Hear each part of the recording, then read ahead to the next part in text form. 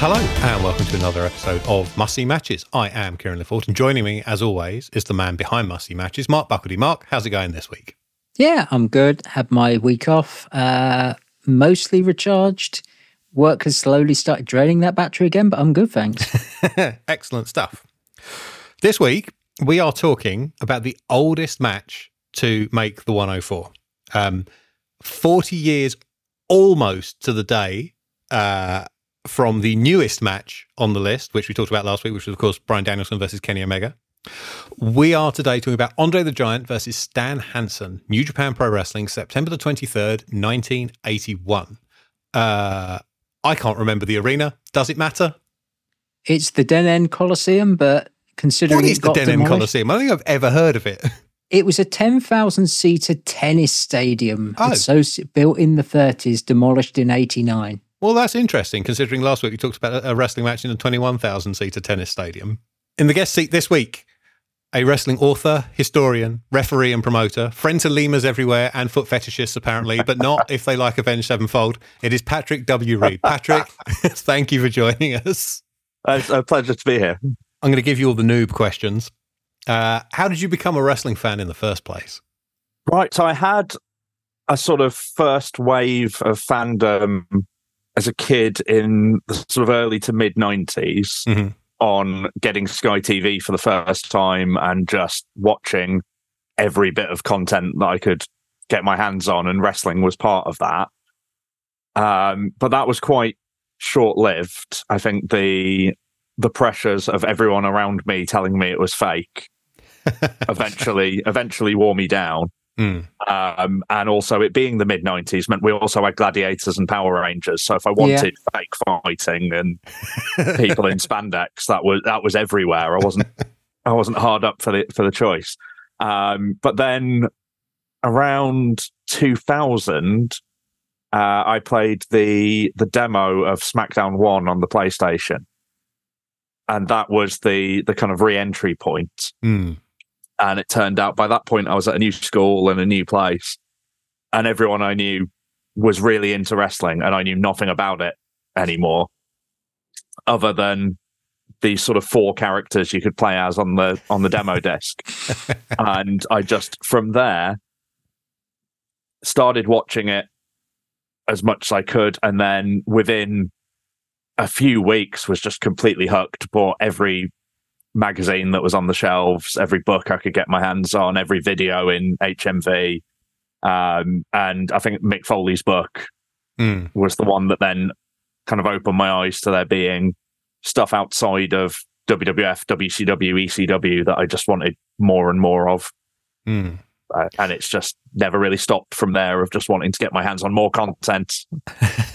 And how did you end up getting involved in the business beyond just being a fan? And also, did I miss any jobs off that list that I rattled off at the beginning? I've done a little bit of everything. So I wouldn't even try and give myself a comprehensive list.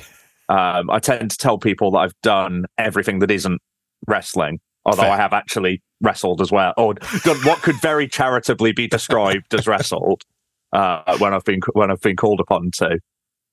So how I got involved is I used to live in Jersey, and I was the referee for Channel Islands World Wrestling, where I'm now, despite not having lived there for a few years, I'm currently their commissioner, just to sort of keep me involved. Do you zoom in your pronouncements? I wish I could. Instead, I fly over at great personal expense to do a 2-minute promo every now and then. But with Jersey being a very small and weird place, a wrestling promotion starting up there, if you were a wrestling fan, you were going to know someone involved in it. Yeah. And the guy who started it, who wrestles as Dirty South and trained everyone or the majority of the people that wrestle there now, I was actually at college with his brother. He'd gone off and trained with the FWA and Varsity Pro, but became clear he was never going to leave Jersey and move to England and actually be able to get bookings all the time. So I started training people more locally, which involved buying a ring and getting it shipped over, and a lot of logistical nightmares. More of the great personal expense you mentioned. Yes, yeah. So they ended up running a show with an old British promoter, Shane Stevens, who the less said about the better, really. If anyone knows him, they'll understand that one. A very experienced British wrestler recently told me that he was the dodgiest person he'd ever had to deal with in 30 plus years of wrestling. Think of the ground that's a rogues gallery. This is someone who has worked for promotions all over the world. I was going to name a specific one that probably would have narrowed down who I was talking about. Sure, fine. But, we'll keep it as vague as you want to keep it. But in any case, off the back of a quite successful Shane Stevens run show with local wrestlers on it, Channel Island Wrestling got a regular gig at a hotel running. God, I think the first year we did 14 shows a year, and 6 of those were consecutive weeks. So every Sunday doing a show in the same venue. And I got asked very early on if I wanted to be involved, first as a manager, and then they quickly realized they didn't have a referee. And that someone would need to do that when they started running their own shows. And I kept turning them down. I knew quite a few of them by that point. I'd sort of hung out with them. I'd been down to where they trained, but I used to have real stage fright about being up in front of an audience at all. And it got to about 2 weeks before the show, and I thought, well, if I don't do it, I'm going to go to their first show and watch someone else do it and be really annoyed that it's not me. So that was it, really. I started refereeing with no training whatsoever, with no idea what I was doing other than what I'd seen on TV. Can you count to 3? Yes. Put this stripy shirt on. Yeah. and sort of picking it up as I went along. And I think I was probably about 5 years in before I would consider that I had any idea what I was doing. And that came from working with people. I did refereed a match with Drew Gulak, where he made it very, very clear throughout everything I was doing wrong. And it was an incredible learning experience, but deeply unpleasant to live through. Fair enough. And then I've just gradually I love the booking and the creative side of things. I love coming up with finishes. I love the bit that is sort of every promoter's nightmare normally of someone's pulled out, someone's car's broken down, half the card has to be changed around. You've got to get everyone in a room and figure out how you're going to fix it. You enjoy like the practical problem solving aspect. Yeah, and I think creatively, all your best work comes from that. Yeah. And that's the stuff that I love doing. I loved it a lot less when running my own show back in June and having 3 or 4 people all pull out the day before. That was when it was all on me. It's slightly less exciting. But yeah, so I refereed for 10 years. Became a bit of a running joke that every time I said I was retired, I'd get a booking the next week. But I mostly consider myself done reffing, but I'll muck in with just about anything else. I've done timekeeping, a little bit of emceeing. As I said, that I ran a charity show back in June. I'll plug that properly at the end, I'm sure. Yeah. So yeah, that's the long way around to how I got involved and ended up doing little bits of everything, really. Hey, that's absolutely fine, but you will never again count a pinfall. I am not going to rule it out. So I also mentioned historian at the beginning. As I said, this is the oldest match we're talking about on this show. What kind of sparked your interest in the old stuff? So as I said, the more I got into wrestling, the more I just wanted to get as much of it and understand as much of it as I possibly could. And I think that's just how I've always approached anything that I'm interested in. If I get into a band, I want to know everything that they listen to and who they grew up listening to. If they've covered something, I'm going to listen to the original and find out where that came from. I'm the sort of person who, if I've watched a movie, the first thing I do at the end of it is go on Wikipedia and read all of the behind the scenes about it. I can understand a lot of this. And the more you read into the history of wrestling or of anything, really, there's a sort of tipping point where you think you've got a pretty clear idea of where it all comes from and what happened. And then you just find something that completely turns your understanding on its head and you realize you don't know anything. There's another door with more information behind it. And that might be stepping outside of the WWE sanctioned version of history for the first time. Yeah. Or it might be that you've read a couple of old history books, but not really realized that they were written by someone with an agenda or someone who was running off a very particular set of sources. And we're so lucky now that it's so much easier to delve into archives and look through pretty much any newspaper ever published for the last 100-odd years that I fell deep down a rabbit hole of researching George Hackenschmidt for a few different reasons. Mark, did he get any nominations? Put me on the spot, why don't you? Probably not. I doubt very much he did. One of the unfortunate things is that there is no surviving footage of, there we go. Of there George Hackenschmidt. So unless we had a very old contributor who was there live. which is something that I could, again, talk about endlessly, that there are movies that he auditioned for that to play an old Greco-Roman wrestler that he then didn't get the part. There's one, it's a film noir movie, and the name escapes me, but it has Stanislaw Zabisco in it as a wrestler of the very early 20th century. And he beat out George Hackenschmidt for that part. So that would have been, if he'd got it, the only footage of Hack wrestling. Wow. But Zabisco's always screw something up. Yeah, on the research front, I can just put the word Hackenschmidt into the British newspaper archive and dig up 1,000 contemporary articles about him that not only contradict a lot of the older history books that were written, but mostly all contradict each other as well. Yeah. It is after all a business of carnies. Yeah. No, our oldest match that got a nomination was as recent as 1952, and that was Lou Fez versus Vern Gagne.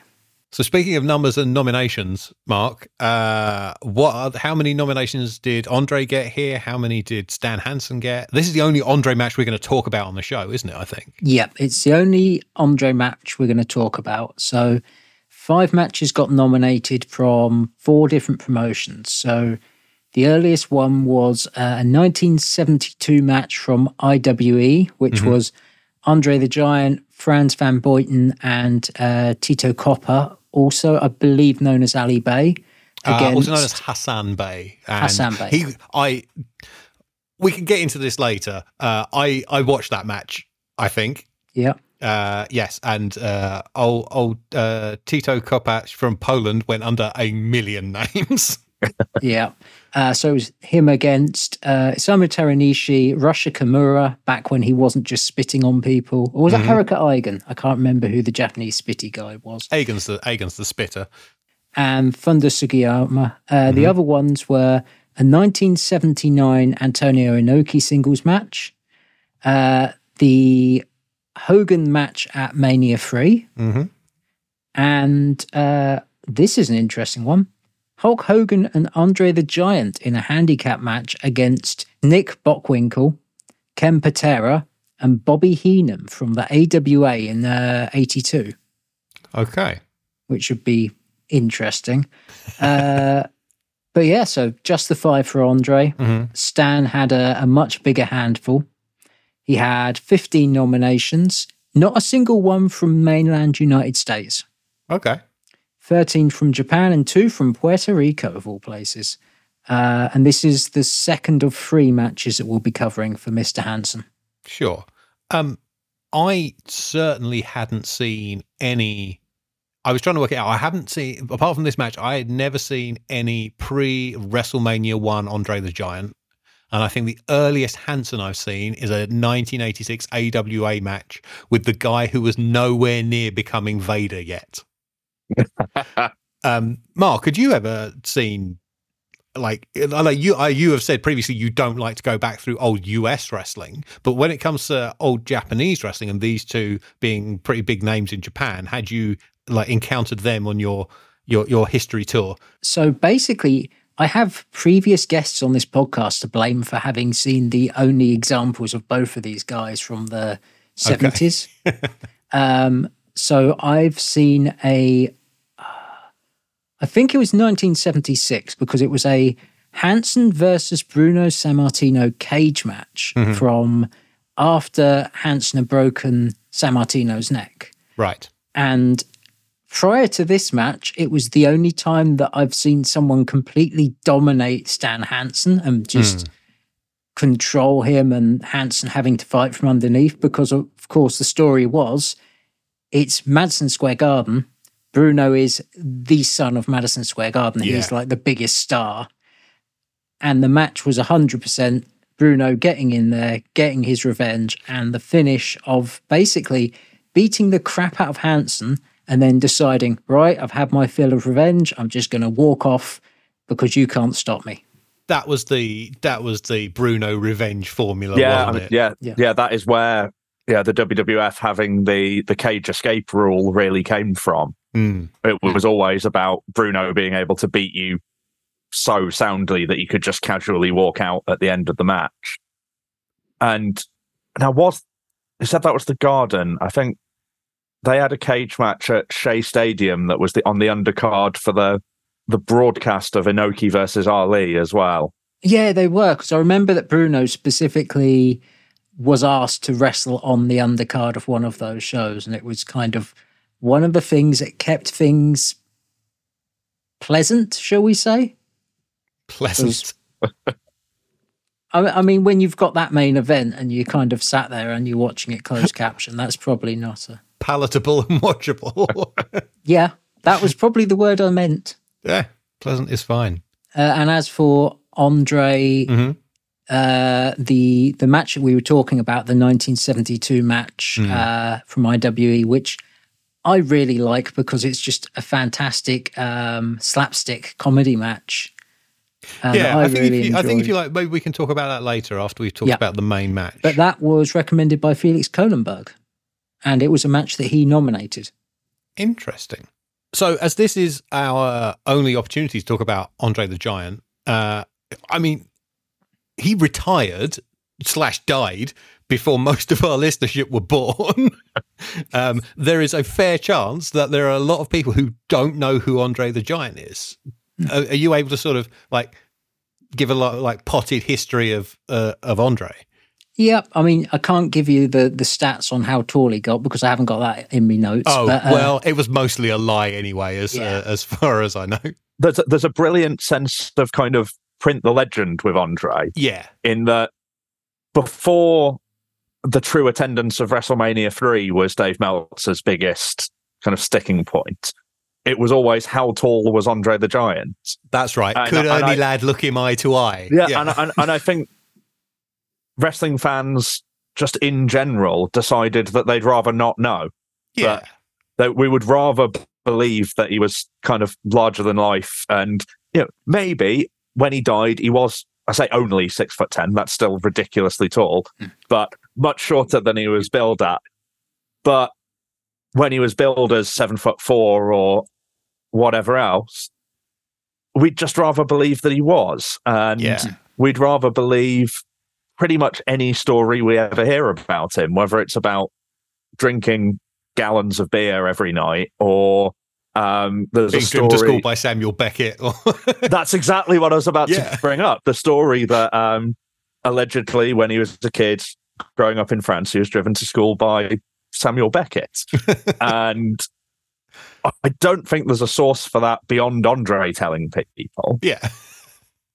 I don't think it actually really maps out that well if you try and plot it against where Samuel Beckett would have been living at that time. But I still want to believe it. I want to live in a world where Andre the Giant was driven to school by Samuel Beckett. And I want to live in a world where Andre the Giant doesn't feel the need to lie about things to impress people because he's already true. Andre the Giant. Yes.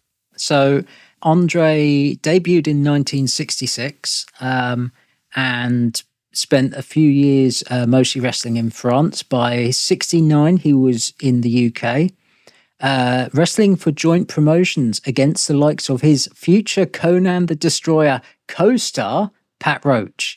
If you're wondering why I'm saying co-star, it's because Pat Roach played the character Man-Ape, and Andre was basically in a monster costume as Dagoff, but uncredited. I have seen pictures from that shoot. That is very much Andre in a costume. Yeah. So Andre's first tour outside of Europe was for IWE, which was one of the Japanese wrestling promotions that they were the rival of the JWA and died out fairly soonish after New Japan and All Japan got properly established. So he wrestled a few tours there. By 1971, he was in North America. 1973 was Andre's big year. It was the year he debuted for the WWF and the NWA.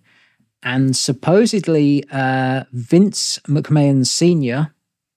had a deal with Andre where he basically put Andre to one side because even by this point in the Canadian territories, after 2 years, supposedly Andre was losing his star power a little bit. So what happened was Vince Sr. said, right, what we're going to do is you're going to slow it down.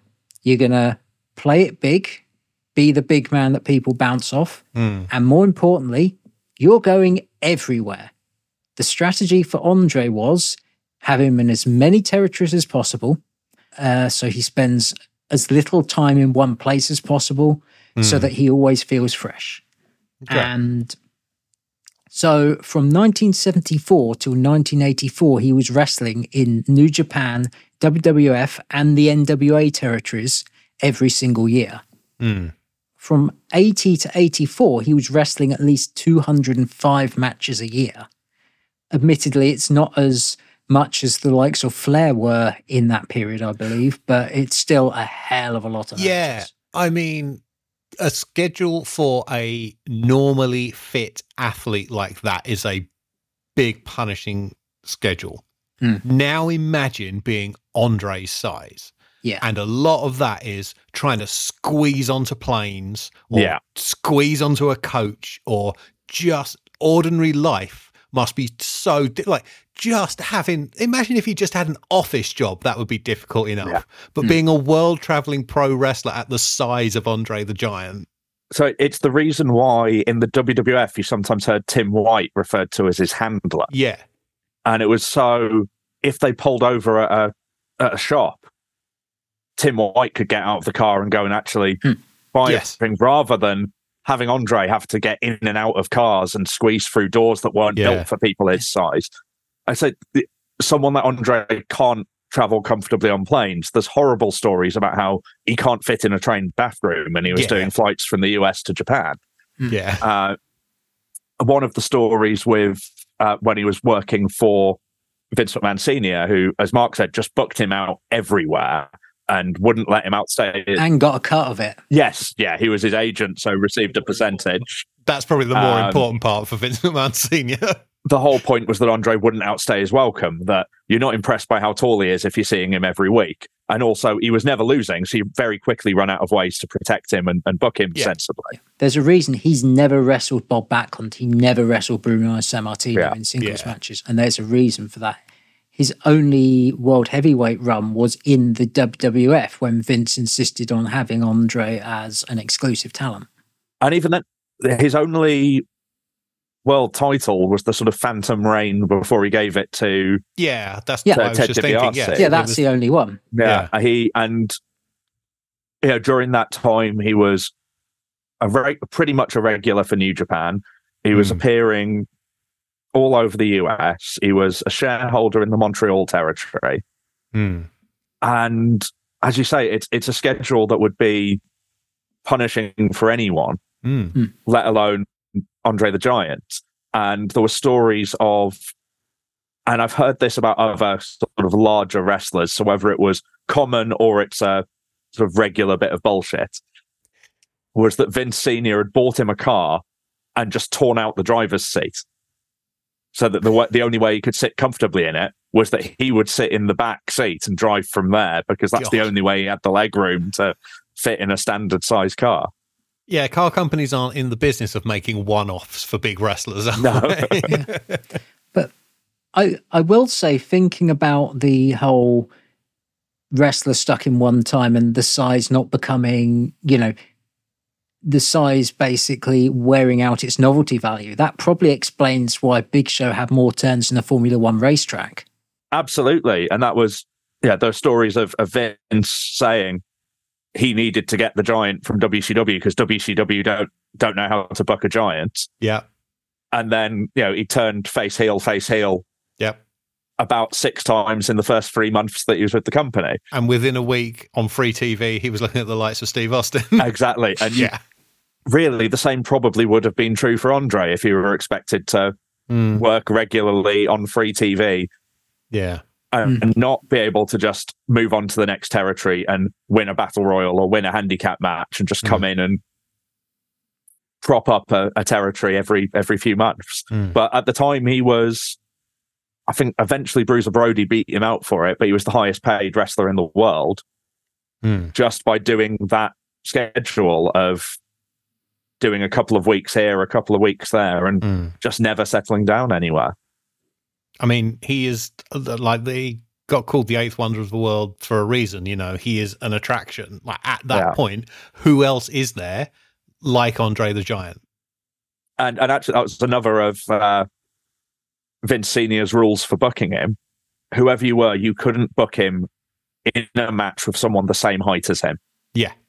Sensible. That whoever was out there that might have been as tall as Andre or come close to it, you could never put them together. They couldn't be photographed next to each other because that would kill his drawing power if he wasn't. Because once you get over a certain height, you don't really have a frame of reference anymore. Yeah. And if someone's 7 foot tall or 7'5", no one's really going to know the difference. So you may as well keep exaggerating it as much as you like. Yeah, it's a bit like temperature, isn't it? There becomes a point where it's just hot and the actual number doesn't matter anymore. Yeah. You mentioned one of the other matches nominated was the WrestleMania 3 match with Hogan. Yes. Which is really most people's kind of baseline for what and who Andre was. Yeah. As what is a kind of typical lumbering big man that unfortunately was well past his prime and a shell of his former self. Who went out there and wrestled Andre the Giant in the main event of WrestleMania 3. And it sort of reminds me of first getting online and there being these sort of bits of received wisdom about wrestling. And, Andre genuinely used to be really good and he could really work. Sort of sat alongside Hogan was good in Japan for me. Yeah, yeah. As these are things which are sort of truisms, which is, Hulk Hogan did an armbar once.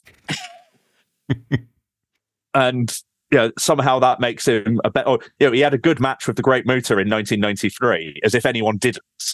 Yeah. So I really kind of assume, Andre was probably better, but he can't have been that great because the size has its own limitations. That you can't be that great a wrestler. Yeah.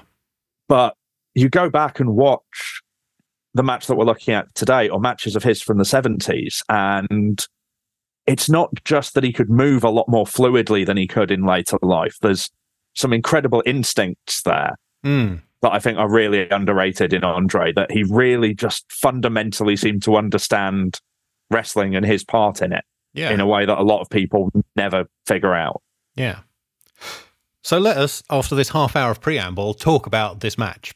It is day 29 of the Bloody Fight Series tour, which is, frankly, possibly the best name for a wrestling tour ever. Fun fact, this card from September the 23rd, 1981 contains 2 people I've seen wrestle live. Original Tiger Mask and Solar, the luchador, who have a match on this show. I have seen them separately wrestle live. So this is not, in fact, the main event, although, I mean, there are times when it feels like it.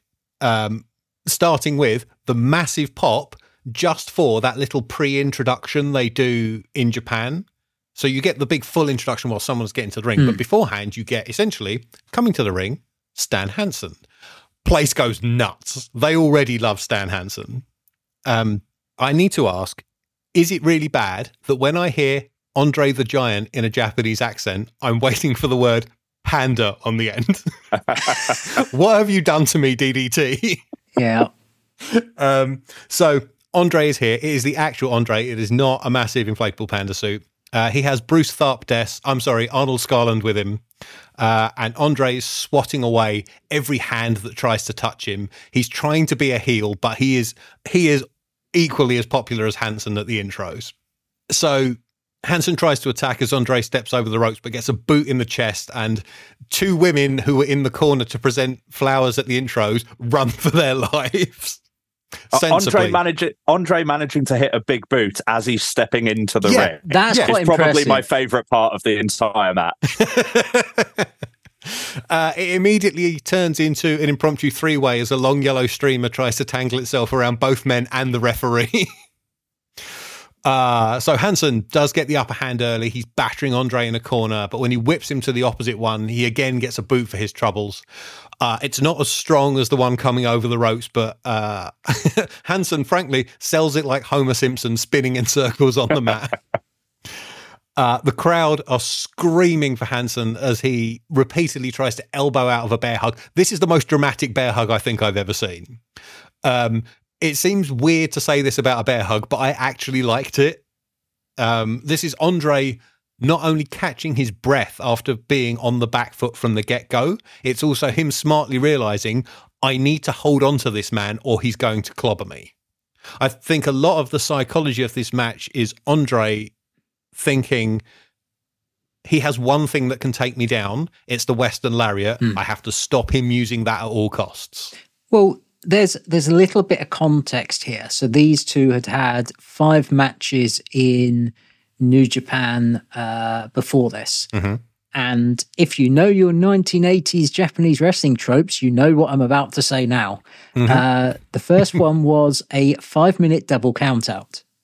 The second one, which was the first of 4 in 1980, was another double countout. Mm-hmm. Then there was a 3-minute double countout. I'm starting to understand the finish of this match more, but carry on. Then Stan Hansen got a 2-minute countout win. Good Lord. Partly because he lariated Andre to send Andre out of the ring. And then in a homage, well, a foreshadowing, as it were, of the 1992 Royal Rumble, Hulk Hogan comes out and basically gets Andre losing the match by basically brawling with him to cause the countout. I see. And then in December 1980, they had another 3-minute double countout. A pattern emerges. So Hansen eventually manages to escape this bear hug by effectively hitting a super short-range lariat to the side of the head, and Andre collapses to one knee in the ropes. As I said, he realizes like this Western lariat is the big weapon, deliver with the left arm. So he quickly takes control of it with an elbow, a headbutt, which he sells. I quite liked Andre headbutting Hansen's arm and selling it. Well, in a previous match between them, Andre actually bladed for a lariat. Like, he got lariated and he came up bleeding. So I don't know if they were playing up like loaded elbow pad, but it's like, yeah. Well, that is something else which plays into this match later on, so possibly. Yeah. So he's battering on the arm. He takes Hansen to the mat with something resembling a wakigatame. Cheeky, seeing as Fujiwara was in the second match on this card. He lets go to go and yell at the crowd for chanting for Hansen, but that gives Hansen time to get to his feet and lay in 2 stinging chops. And I love the way Andre sells these. He sells them as though they would have put him down if he hadn't had the ropes behind him. So he's not falling over, but he's still putting over the power of his opponent. Andre gets a headbutt in and punishes the lariat arm again, but a corner whip and a charge is his undoing. As Hansen moves, Andre hits the buckle shoulder first and takes a bump. Andre gets back to his feet, but it's through Hansen's strike. So Hansen is battering him, doesn't want him to let him get up. He's stomping him and kicking him and axe handling him. But Andre is sort of powering through them and getting back to his feet. And once they're both back vertical, they do the compulsory fail to slam the giant spot. What I found was really funny to me was, unlike in the WWF in the build for WrestleMania 3, where it was all, nobody's ever slammed Andre, here the commentators start reeling off the list of names of people who've managed it. Harley Race, Roland Bock, Hulk Hogan, Antonio Inoki. I've seen Ricky Choshu do it, I think. Hansen definitely manages it at some point.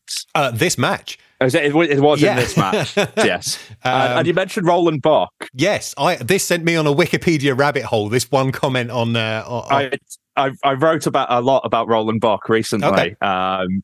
So this is very near the end of Stan Hansen's run with New Japan. I think he jumped ship to All Japan the following year, sort of early in 1981, and becomes the first person to have pinned both Inoki and Barber. And I think remains the only person to have beaten them both clean. And obviously then remains with All Japan for the remainder of his career. Yeah.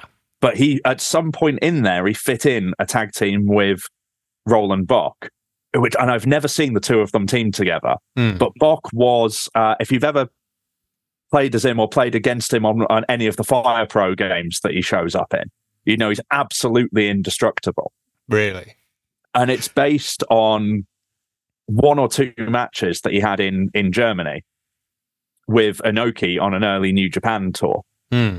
Bock brought in the early 70s, Inoki, Fujinami, I think, and a handful of other kind of New Japan guys for the Catch Europa tournament with a lot of ex-Olympian wrestlers and boxers in Germany. Yes, he's an ex-Olympian himself. He was a heavyweight at the '68 Olympics. Yes. Yeah. And he has a match with Inoki in Stuttgart where, if you've seen the Antonio Inoki Great Antonio fight, where Inoki stiffs the hell out of Great Antonio and doesn't let any offense in, imagine that with the roles reversed, where Antonio Inoki is playing the part of Great Antonio, because Bock gives him absolutely nothing, out grapples him on every exchange, stiffs him, doesn't sell a single shot he gives him. Inoki starts resorting to the crab walk kicks from the Ali fight. And at the end, Bock goes over. And I don't think that was how it was booked. I think Inoki had been booked to win or for it to go to a DQ. And footage of that fight ends up in Japan, where Inoki's still trying to present himself as unbeatable. Ooh. So he has no choice but to bring in Roland Bock and book him as this invincible, unbeatable wrestling machine. Even though by that point he's a sort of middle-aged, balding German man that no one's ever heard of. And right before he comes to Japan, he ends up in a serious car accident, which really shortens his career. So all of his matches are about 5 minutes long, but he still has to be booked as the best wrestler in the world because there's no other explanation for how he could have beaten Inoki so badly. Yeah. I noticed the last match I could see for him was losing to Inoki on New Year's Day 1982, and then he seemed to be vanished from the professional wrestling business. That's it. I think he went back to Germany. He probably did have a few more matches there. He promoted for a while. Became quite unpopular with a lot of German promoters for doing a lot of blood and guts and showmanship when they were still trying to present themselves as very legitimate catch wrestling. And he started wrestling bears and all the old carnival tricks, and eventually got wrestling kicked off TV because he brought a wrestling bear onto a chat show and had two of his own, the wrestlers that he promoted, do a match on the undercard for him wrestling the bear, and one of them bladed on a chat show. One of them bladed in a match on a chat show, which then meant the bear got the scent of blood. Oh, Jesus. and the whole thing had to be called off, and wrestling wasn't allowed on TV, at least on that channel in Germany for years afterwards. Unbelievable. Anyhow, back in the Denon Arena. Yes. Andre has Hansen in a hammerlock and then kind of gets him in a standing Kimura. Hansen, he bashes away at Andre's knee and keeps whacking his thigh as the referee is trying to get him to break in the ropes. Hansen gets brief respite by pulling the hair so hard Andre has to take a bump for it. But he's quickly back in the Kimura until Andre very loudly calls for a suplex, and then Stan finds himself in a suplex instead. All of this, by the way, not including the roll and box stuff, happens before the 5-minute call. Andre theatrically threatens a falling headbutt, but Hansen kind of scoots to his knees and gets a couple of shots in before getting clamped in a chin lock. I did like that Andre stopped his momentum and had this cheeky smile of, you thought you had me, you didn't. Yeah. Well, Hansen thinks he's got hold of the ropes and he's not going to be in this chin lock for long, but rather than put a count on Andre to release the hold, the referee goes over and pulls Stan Hansen's hand off the ropes. I'm not sure he's seen this wrestling stuff before. I think this is something that New Japan did a few times in around the 70s. Oh, yeah. And I'm sure I've seen it a couple other times. I think it took the 80s for everyone to agree holding the rope says no. Yeah, maybe it's if you're in the hold and grab the ropes, that's a break. But if you're already holding onto the ropes, it's not. For all the sense that makes. Because I'm sure I've seen Flair matches where Flair's trying to escape a hold by grabbing the ropes and the referee kicks it because it's like, oh, he's trying to cheat. Mm. That used to happen in Flair matches quite often. After Flair had already had a couple of altercations with the ref. Yeah. So it's a bit of a come-up-and spot for Flair. Yeah. It used to be a very heelish way of escaping a hold was seen as going to the ropes rather than wrestling your way out of it. I think it was Jack Briscoe effectively turned heel by grabbing the ropes rather than wrestling his way out of someone. And it was a simpler time. That was enough to show, that was a shortcut. That was cheating. Wow. Amazing. So while we're on the subject of ropes, Andre squashes Hansen in them, whips him in and ducks his head for a backdrop, but Stan puts on the brakes, kicks him back upright and hits the body slam for a massive roar. This obviously takes a lot out of Hansen, so Andre is able to roll clear of the follow-up elbow drop, but he is in trouble. So Stan batters him while he's down and gets as much of a camel clutch as you can on a man that size. Andre escapes but can't get up, so he kind of gets clubbed out to the apron where he's able to grab Hansen's foot and pull him to the floor.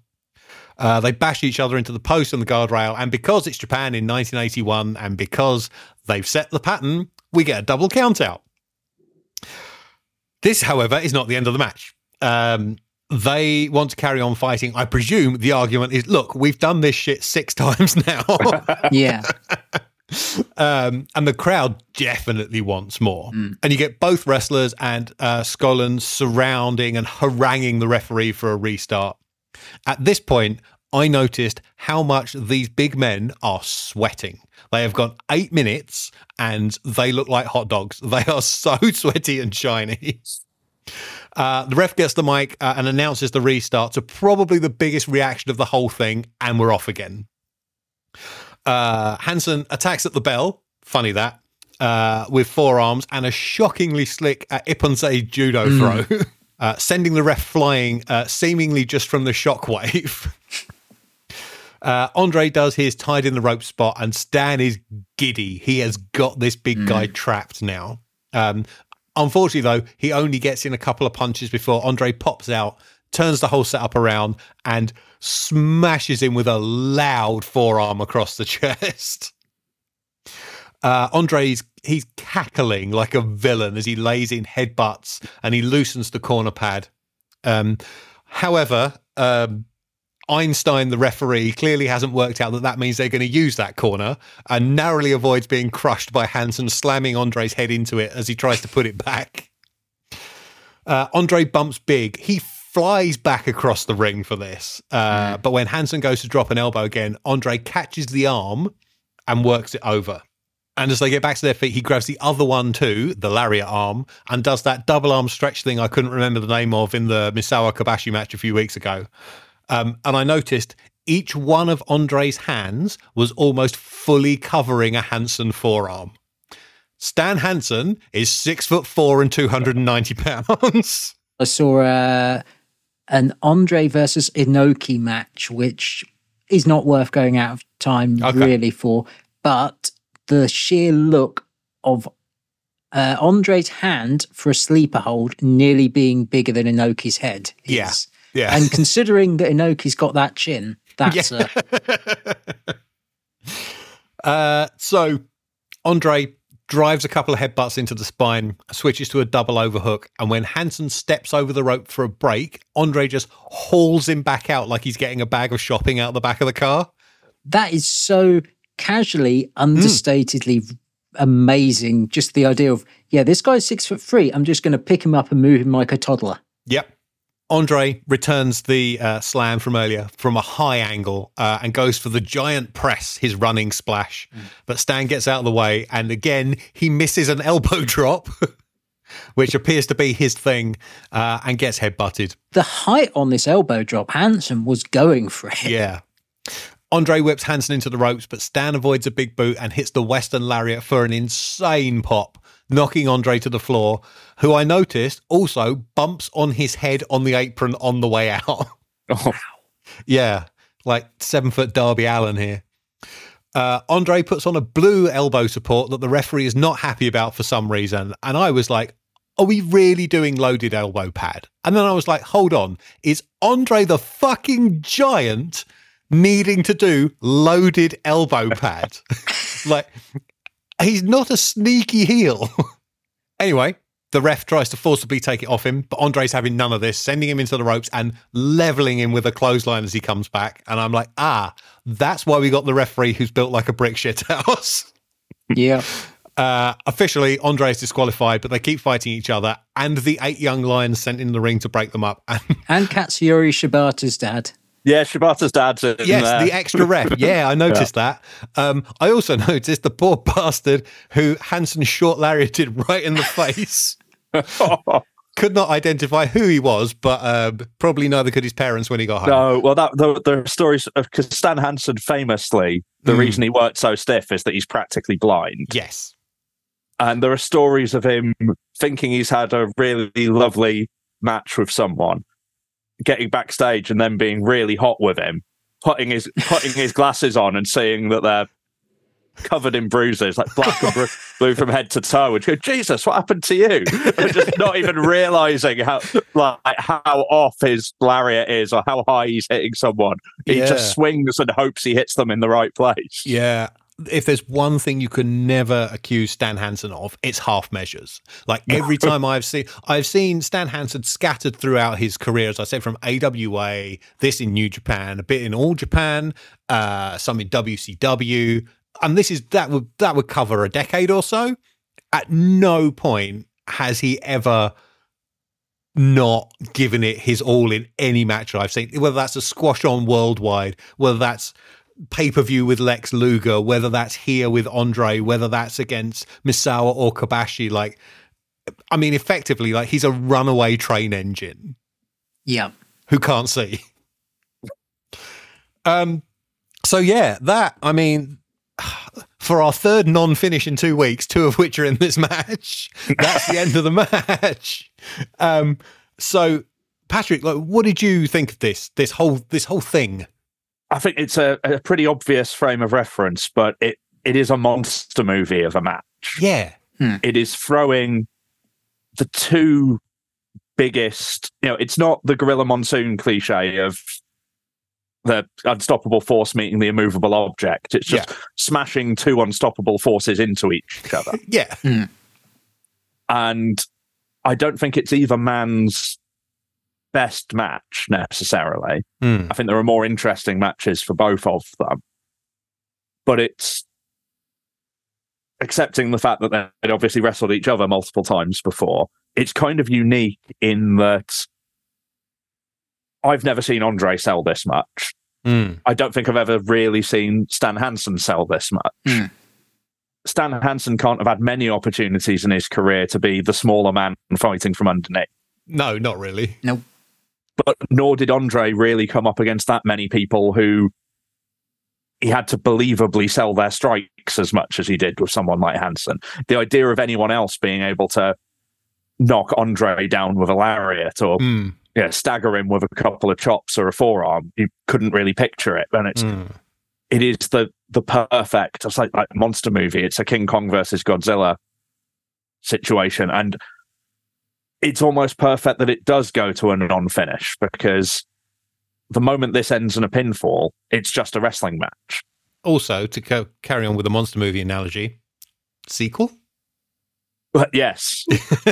Well, this was number 6, wasn't it? Yeah. Of however many we've had. There's a successful franchise. Yeah. The irony is they had one match against each other where it did go to a clean finish, and it went to a pinfall finish. Really? And that was in the WWF a couple of months before this. So it was like April 1981 in the Boston Gardens, which is also a show that was main evented by Backlund versus Slaughter.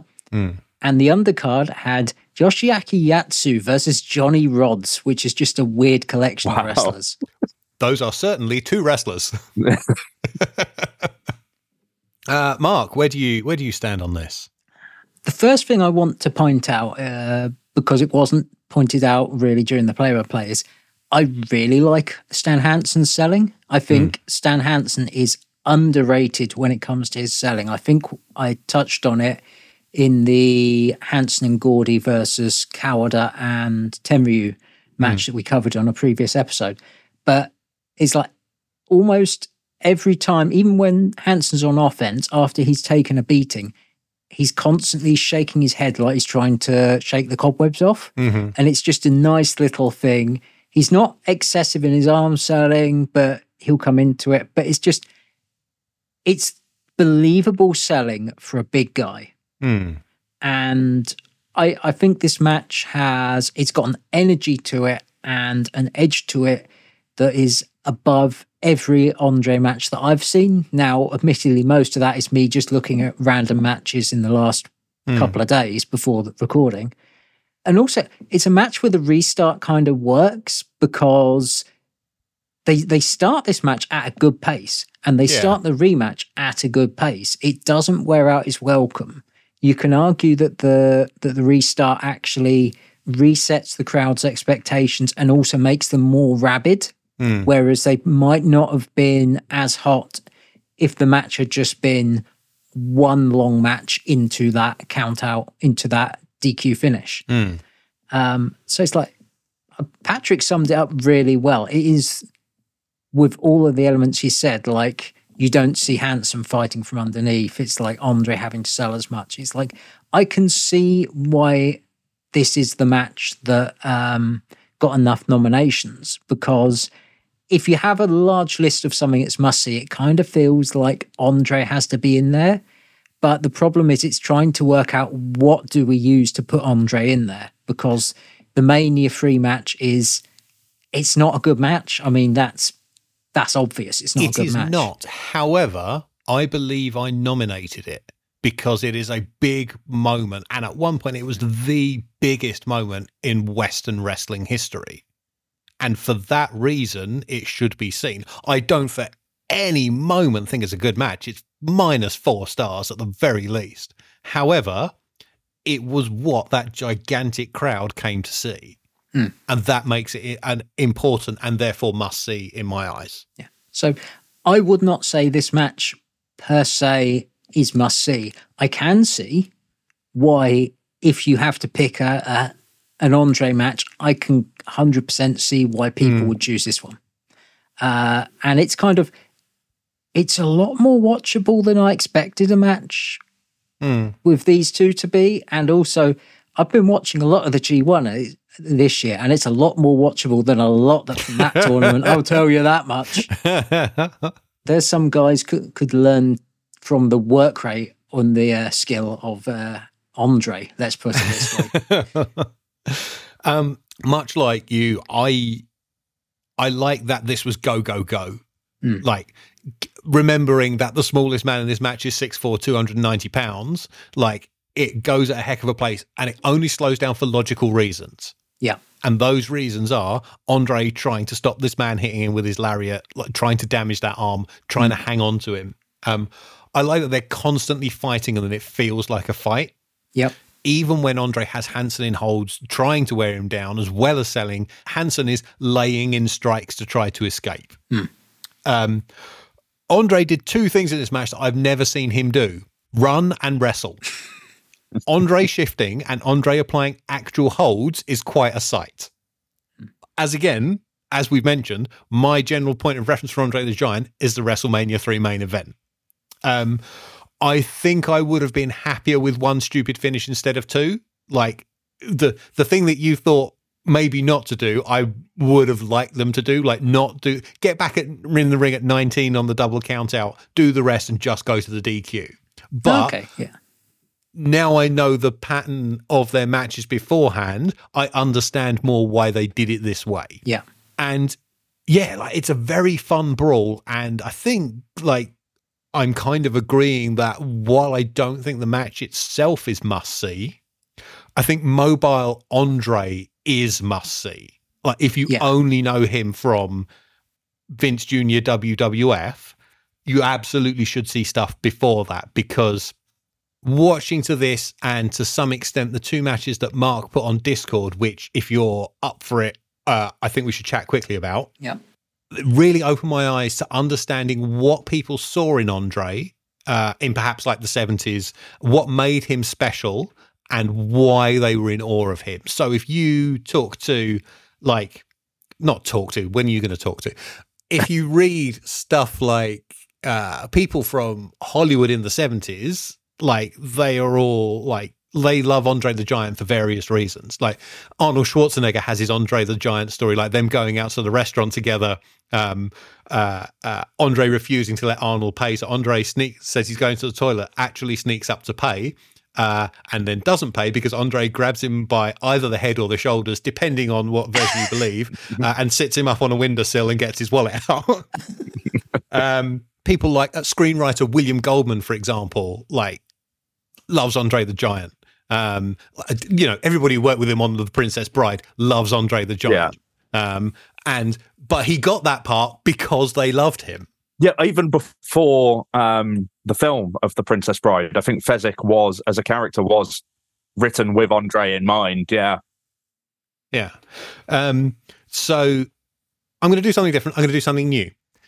We have started a Discord, as I mentioned, bit.ly/must-see-matches Discord. We have our first friend comment. Platt on Discord says, a fun match, and for someone like me who has only seen later Andre, it's a novelty to see him able to move around the ring at quite a pace. Is it must-see as a standalone match? I'm torn. I think Mobile Andre is a must-see for everyone to appreciate him more for what he could do while his health allowed. Is this specific match the best example of that? I can't really say, having no personal comparisons from the same period. I think that kind of lines up with what we're all saying. Like, this might not necessarily be must-see in and of itself, but if it's a gateway to Mobile Andre, then so be it. Have at it. Go nuts. Yeah. As I mentioned, Mark stuck links to a couple of other earlier Andre matches in the Discord. Not going to play-by-play these. I did watch them, however. Patrick, if you've seen them as well, feel free to chime in. I just want to sort of discuss them quickly. So, like, tackling them kind of chronologically, the first is Jean Fer, who is Andre the Giant, versus Franz van Buyten from January 20th, 1968, somewhere in La France. Andre is only 22 here. Watching this, I felt like he doesn't know how to work for his size yet. And he gives Van Buyten way too much, even if he is the champion. Like, seeing Andre, just let a small man take him over with a headlock, a flying headlock takeover. Oh yeah, that kind of thing. For his part, I think it's very easy to see that Van Buyten is very skilled for this time and style. I popped for his Hurricane Rana in 1968. There's a sort of unclear connection for me between French wrestling and lucha libre. Yeah, right. I suppose you've seen like the crazy trampoline stuff. Yes, yeah. I can't remember what that's called, but French wrestling in general, from certainly the 50s and 60s, and there's an absolute treasure trove of that stuff showed up on YouTube a few years back, is so much faster paced than anything else going on in Europe at the time. So much more acrobatic and athletic. And there seemed to be a bit of an understanding that it was a show, a little bit more than was being let on, say, in Britain, where it was still taken a little bit more seriously, and certainly in Germany at the same time. And a lot of the style, I said there's Hurricane Ranas in there. There's a sort of a style of arm drag and head scissor, so that seems to have more in common with lucha than it does with American or European wrestling at the time. And I spoke to wrestler Mad Dog Max a few months back, and he mentioned that when he talks to wrestlers of the kind of World of Sport generation, he was friendly with Adrian Street, who obviously just passed away, and worked a lot with Blondie Barrett, who used to be Kendo Nagasaki's tag partner. He just worked his retirement match, I think, 2 or 3 months ago this year, working babyface for the first time in 40-something years. But anyway, Max told me that a lot of the older British guys always used to rag on French wrestlers not being able to work. And the reason why was that they worked on the opposite side. Interesting. Which is obviously also the case in lucha libre. Yeah. So I don't know if there's some kind of way back connection to the French presence in Mexico in the 19th century, or just one or two talents that kind of... What a fascinating rabbit hole. What a fascinating thread to pull. And I would have no idea where to begin trying to fact check that or find it out. It's just something that sort of instinctively feels like there's a connection there to me. Yeah, I have an older French friend in London, and when she found out I was a wrestling fan, she's like, "Oh, I used to watch the Catch on TV when I was younger," and she like even brought up names like Van Byten, like Le Petit Prince, and she's like, "Oh, and all the stuff with the trampolines in the corners." Oh wow! Yeah, like she had seen all this stuff like go out on TV. But so this match itself, like, I think part of what goes against it is Van Byten's refusal to sell anything for the enormous man across the ring from him. And he's looking at it like a wrestler, like, this guy is young and green. I shouldn't, even the size of him, like, I am more skilled. I shouldn't sell for him. Like, Andre will smash him into the ropes with a forearm and he'll just fly back out with a torpedo headbutt over and over. The two comments that I had on this was, one, for a 10-minute match, it's pretty repetitive. I enjoyed it, but it's pretty repetitive for a short match. The other thing, that's kind of the style of the time, though. Yeah. I've seen other matches from around this time that have to do the same thing. From watching this, you can clearly see the influence of Vincent McMahon Sr. in what Andre does from like the 80s and the late 70s. You can kind of see this is where Andre was. And then he's got the advice, and then we see where he's become. Yeah, so as you said earlier, that Vince's advice was very much telling him what he didn't need to do. Yeah. And most of that was wrestle. Do you know what? This is Taylor's oldest time when it comes to big, agile wrestlers, isn't it? Slow down, you're a heavyweight. You know, you're 7 feet tall, there's no need for you to do a moonsault. Even if you can. This match, though, like, I think it does have merit. It's only 8 minutes and it moves at a heck of a clip. One of Andre's forearm uppercuts sounds like a gun going off. And you can, like, Van Byten is not a small man, I don't think. Like, he's quite muscular. Like, he's got a good build to him. And you can see how strong Andre is, like, so easily picking him up and throwing him around. And I think it's fascinating to me because I always like seeing, as we sort of alluded to in Patrick's intro, like I like seeing famous guys early on in their careers. And if nothing else, it's better than the WrestleMania 3 match. Yeah. The other one, as you mentioned, is Monster Rusimov, Andre the Giant, Ivan Byton, who is Franz van Byton, and he was listed as both Tito Kopa and Hassan Bey versus Rush Kimura, Isamu Teranishi, and Thunder Sugiyama. IW May 7th. I've put 29.72, which I don't think is quite right. This one is Andre the Goofy comedy heel.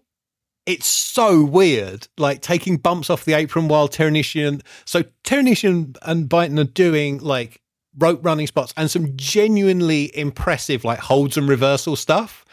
And this big goof like is taking bumps off the apron as they run the ropes. Twice he could have killed someone in the front row near the beginning of this match. The other thing that adds to this whole visual is Copa is about the size and shape of ECW Taz. So imagine Taz tagging with the Big Show, and you've got Copa and Andre. So even though there's all this impressive wrestling going on, you can't take your eyes off Andre just messing about with the crowd. Like, he's clearly having a ball. This looks like a house show match that accidentally ended up on television. He's very good at working the crowd. He's very good at his character work. Is really it's one of the more bits I love about this. The best way for me to describe it, it's the Three Stooges have a wrestling match. Yeah. So for the first 10 minutes, it's just a static hard cam with no commentary. Then suddenly the commentator and cameraman show up. Like, clearly they were caught in traffic or were having a ciggy on the fire escape, because the camera starts moving and zooming and a man starts speaking in our ears. And then after another couple of minutes, a second camera magically appears, as does a second commentator. Like, there's a very lax approach to broadcasting. They do a ton of comedy spots with Andre tied in the ropes, with everybody either running into him or getting thrown into him. I did notice the foreigners are bumping for everything the Japanese guys throw, but Kimura won't go down for a barrage of Rusimov forearms and headbutts. He does go down for Andre's tombstone, though, and that gives the foreigners the first fall. Sugiyama looks like he's just come from the pool. He is a little barrel of a man wearing only red trunks. Until Matt Riddle, nobody had ever looked more naked on professional wrestling television. Copa is wearing only a black singlet, so I guess he came from the same pool. 19 minutes in, a third cameraman shows up, and we get a third angle. As someone who has produced and directed wrestling television, this was fascinating. Like, cameramen just showing up when they feel like it. I noticed Kimura's selling only consists of banging his arms on the mat. He's not good. He's pretty bad. The referee, prefiguring CMLL, has a whistle with which to admonish the heels. And boy, does he make use of it. This might have the weirdest triple team I've ever seen, where Andre is on his back, Teranishi and Rush are each holding a leg, and Sugiyama is repeatedly just jumping in the air and sitting on his chest. That sounds incredible. Wrestling has improved in the ensuing 50 years. So Byton and Copa get trapped in this ridiculous mess too, which the crowd don't find as funny as the wrestlers apparently did. And then with Andre still being legal, I think, the ref misses Byton submitting to Rush's torture rack for at least 30 seconds before finally blowing the whistle to signal an equalizing fall.